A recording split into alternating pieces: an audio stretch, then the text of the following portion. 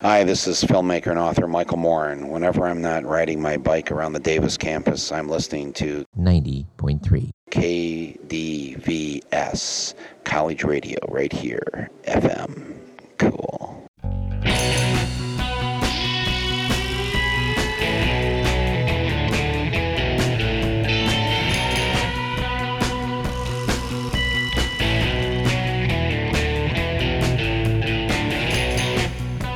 This is Radio Parallax, a slightly different perspective from a slightly different view, with topics that include matters in science, technology, history, politics, current events, and whatever we damn well please. And now the host of Radio Parallax, Douglas Everett.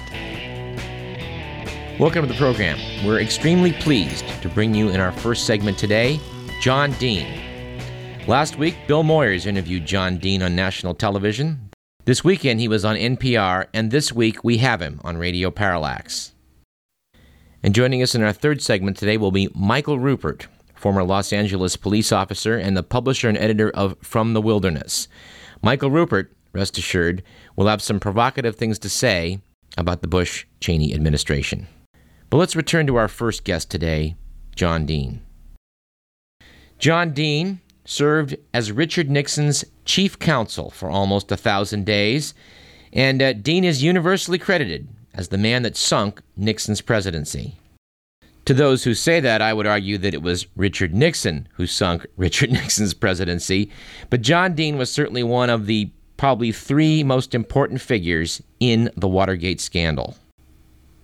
Between June 25th and June 29th of 1973, Dean's testimony before the Senate Watergate hearing had the eyes of the entire nation, if not the world, focused on the Senate chambers in Washington, D.C., as he explained that Richard Nixon and the Nixon White House had been deeply involved in the cover-up over the burglary that had taken place at the Watergate apartment complex on June 17th of 1972. Once John Dean blew the whistle, everything changed in Watergate. For the first year between the burglary and his testimony, the Washington Post nibbled away at the periphery of the scandal. But once Dean said that the White House had been involved in the cover-up, the issue came down to this. Either John Dean was lying or Richard Nixon was lying. For 14 months, this battle went back and forth until it was proven, via the release of Nixon's own recorded conversations, that he was the one that was lying. John Dean served 4 months in custody for his role in the obstruction of justice as regarding the Watergate cover-up. But he's turned his life around since then and had a very successful career as an investment banking lawyer. He's written 2 excellent books about his role in Watergate, Blind Ambition, The White House Years, and Lost Honor. He's also written a biography of Warren G. Harding, and The Rehnquist Choice, the untold story of the Nixon appointment that redefined the Supreme Court. John Dean is here with us today to talk about Worse Than Watergate, the secret presidency of George W. Bush, his analysis of what is currently going on with the Bush-Cheney White House. John Dean, welcome to Radio Parallax. Thank you. You were an integral part of the Nixon administration and played a major role in revealing its flaws to the public in the Watergate scandal. You've also written a book on Warren G. Harding, so how a presidency can go wrong is a subject you're extremely qualified to comment on. You've written, George W. Bush and Richard B. Cheney have engaged in deceit and deception over going to war in Iraq. This is an impeachable offense. Also evidence of the mentality that characterizes the Bush-Cheney presidency, which led to other abuses by presidential power, not unlike those underlying Watergate, only worse. What galvanized you to write those words? Well, I actually started this whole effort. It isn't a book I'd ever planned. I write a biweekly column, and in my column I was noting that I was trying to send up some flares. This administration was headed down a path that was very familiar to me, and I wasn't sure if they realized which path they were on. And the more I looked at it, the sooner I realized that, indeed, they knew exactly what they were doing, that this was not a mistaken path, but a matter of policy. And secrecy is a hot button with me, and I would have written the same book had it been about a Democratic presidency. Fair enough.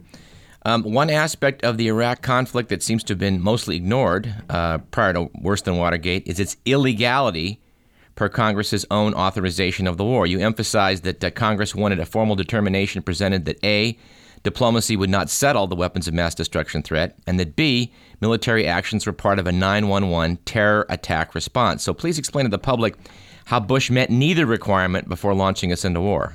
Well, this is the deal he cracked with the Congress in getting them to go to war and giving him a resolution that was somewhat unprecedented, that he wouldn't actually have to have the formal resolution before going into Iraq. But within 48 hours, he had to make this determination. And the federal laws are filled with presidential determinations. It's a rather formal process by which a president, because of his unique information access, presents Congress with his findings. And that is not what Bush did. He agreed to do this, to make these determinations, that there was no diplomatic avenue to resolve the weapons of mass destruction, and that this was consistent with the war on terrorism, implicitly meaning that there was a tie with either Al-Qaeda or some other terrorist organization, or bin Laden or whoever.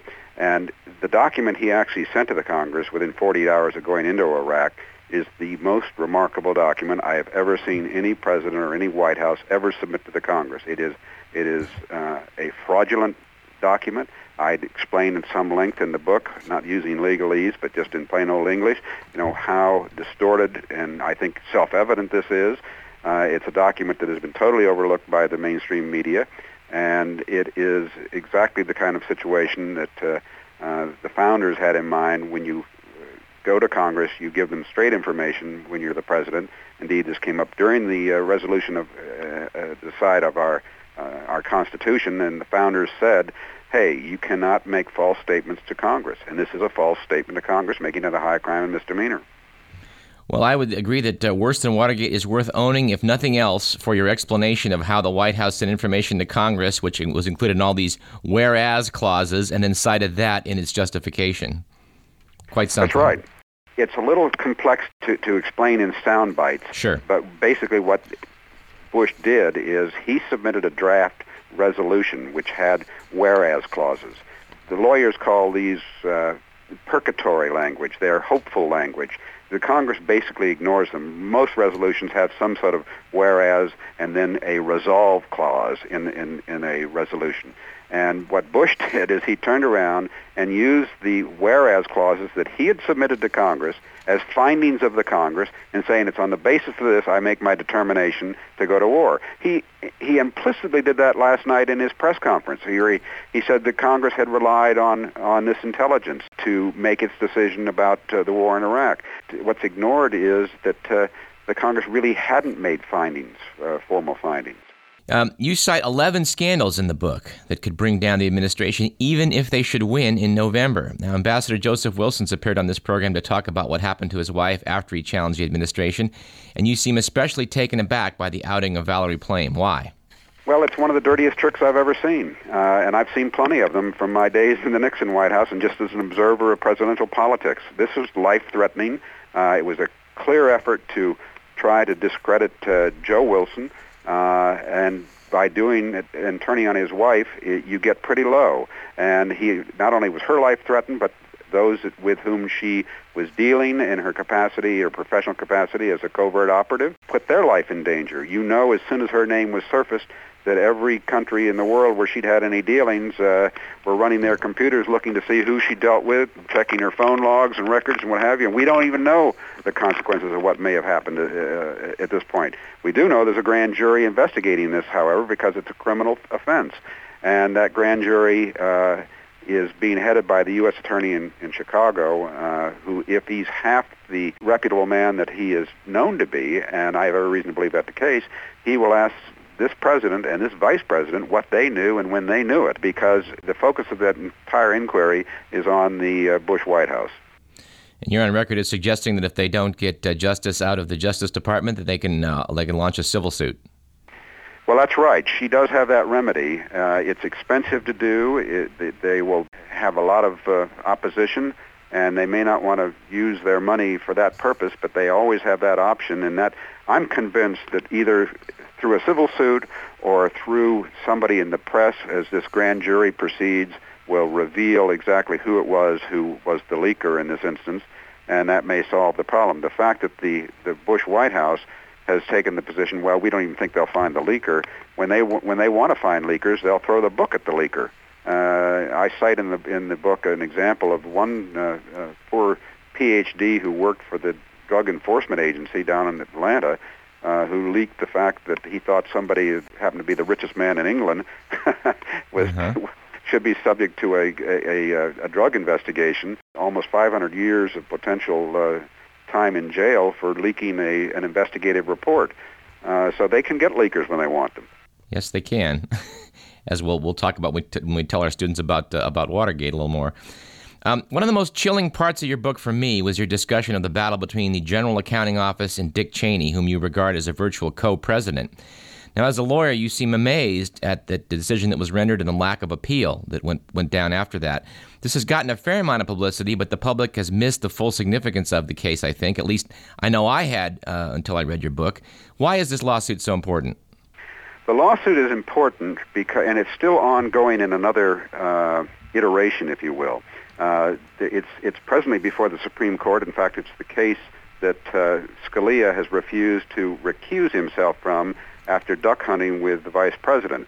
But what it has to do with it started with GAO trying to get some very simple, basic information about the energy task force that Cheney had set up that was clearly helping the energy industry at the expense of the environmental issues that raised. And GAO had never had to sue a president or vice president in its entire history, but Cheney refused it and refused to give even any information whatsoever, and rather distorted what they were asking for and clearly was looking for a fight.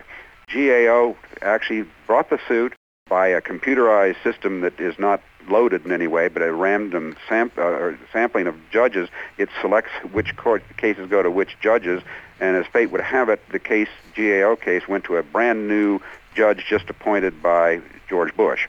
And that judge got the message very quickly when the Solicitor General showed up in the trial court, and the Solicitor General represents the United States before the Supreme Court. But Ted Olson showed up in the trial court, and this judge had once worked for the Department of Justice. He got the message that this was a big deal case. And why is it a big deal? Because what the government was saying is that the vice president and president have a constitutional hole they can climb into that they can't be touched by Congress. Now, that isn't the way our system of checks and balance was designed to work. That's the way you can get yourself in a whole heap of trouble, and that's the way you start changing the fundamentals of our government. But they want to give this presidency power, the likes of which we've never seen. Same issue, in a sense, is now in a civil lawsuit that it was started by the Sierra Club and a group called Judicial Watch in Washington, where they've sought simple discovery to see if this task force complied with federal law regarding advisory committees. And the vice president, again, has refused to produce any documents, and notwithstanding the trial judge refusing his position, the three-judge panel at the Court of Appeals refusing his position, the full panel of the Court of Appeals refusing his position, they have jimmied together a case to take to the Supreme Court that is fuzzy even that it belongs there, not unlike Bush v. Gore, and that is now before the court. And it's quite clear where Scalia is coming out, and the Gang of Five may well say, hey, we're going to create some new law here. We're going to redefine the Constitution and create and eliminate what they held Bill Clinton to in a civil suit, which was simple discovery in the Paula Jones case. They're now going to reverse themselves. Who knows? Yeah. But anyway, it's very troublesome because it eliminates the checks and balance system, which is had been so important to our system of government. Yes. As I was waiting for your publicist to get the Worse Than Watergate to us, I pulled off the shelf a book of yours that I had not gotten to, The Rehnquist Choice, which I also highly recommend. I think a few people know that you were instrumental in putting William Rehnquist's name before Nixon as he was considering Supreme Court appointees. Could you make a brief thumbnail summary of how you feel that turned out? Right. They probably weren't aware of that book because it was shipped 2 days before 9/11. Oh. And if anything didn't have the title Osama or terrorism or Islam in it in the first 6 months after there, those books were all sort of just went by the wayside. But in that book, what I did is I reconstructed what really was a 3-act play based on Nixon's recorded conversations, my own documents and memory, and reconstructed how Rehnquist was selected to the court. And I must say, this is the first time in history we've ever been able to really analyze the selection process.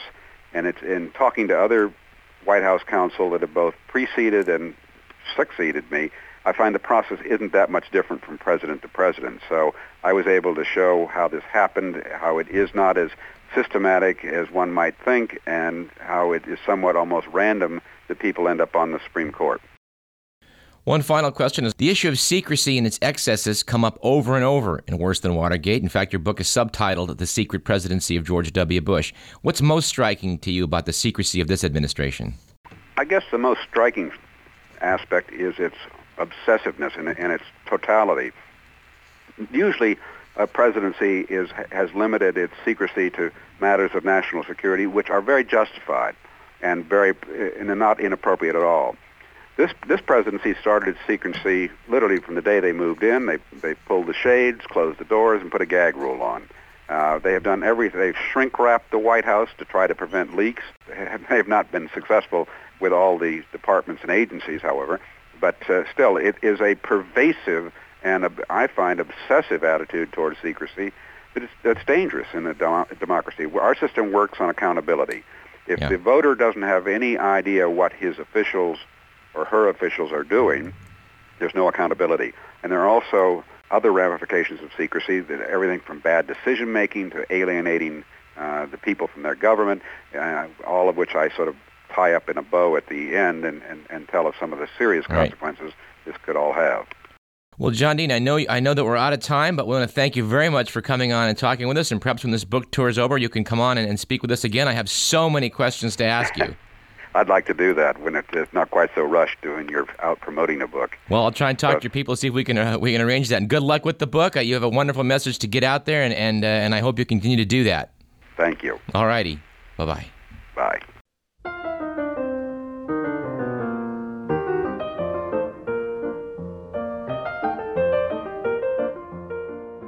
We certainly do hope that John Dean will return to this program, and I'm optimistic that he will do so. I've got a million questions to ask about Watergate and other things.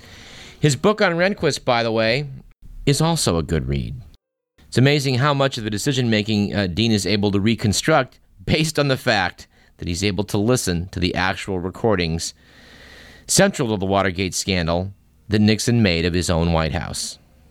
I'm personally going to make sure that we have 5 copies of Worse Than Watergate available for our pledge drive next week. So if you call in, let's see, what should we have you pledge? If you'll call in a pledge of $75 and request it, we will specifically provide you with Worse Than Watergate. Now, I hate to give away the 2 best jokes in the book, but I think I have to share these with you. We didn't have time today to get into it, but John Dean basically regards Dick Cheney as a co-president, something that we've never seen before in American history. He does note on one point in the book that cynics have said that if anything happens to Cheney, Bush would become president. And I have to give you this quote from page 6 of the book. During the early months of Bush's presidency, I read his campaign autobiography, A Charge to Keep, which was ghosted by Karen Hughes, his longtime press aide, a work described by the Texas Observer as a political memoir so bad that reviewers have been calling around looking for ghost readers to review it. Now, we had a very good segment on Watergate on this program. It was July 11th, 2002. If you'd like to order that CD, you can do so from info@radioparallax.com.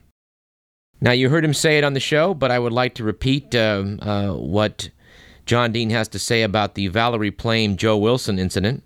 From page 171 of Worse Than Watergate comes the following.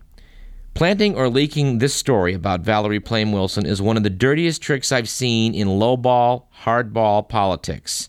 I thought they played dirty at the Nixon White House, but this is worse for 2 reasons. Nixon never went after his enemies' wives, and he never employed a dirty trick that was literally life-threatening. The leak was an act of revenge against Wilson for speaking the truth about the Bush administration's bogus claim that Niger provided uranium to Iraq. It also sent a message to the intelligence community that if you mess with this White House, we'll mess with you. We have been talking to Joe Wilson's people, And it does appear that we will be able to bring him back to this program sometime in May. We're certainly looking forward to that. Let's take a break. I'm Douglas Everett. This is Radio Parallax, and you're listening to KDVS 90.3 FM, Davis, Sacramento.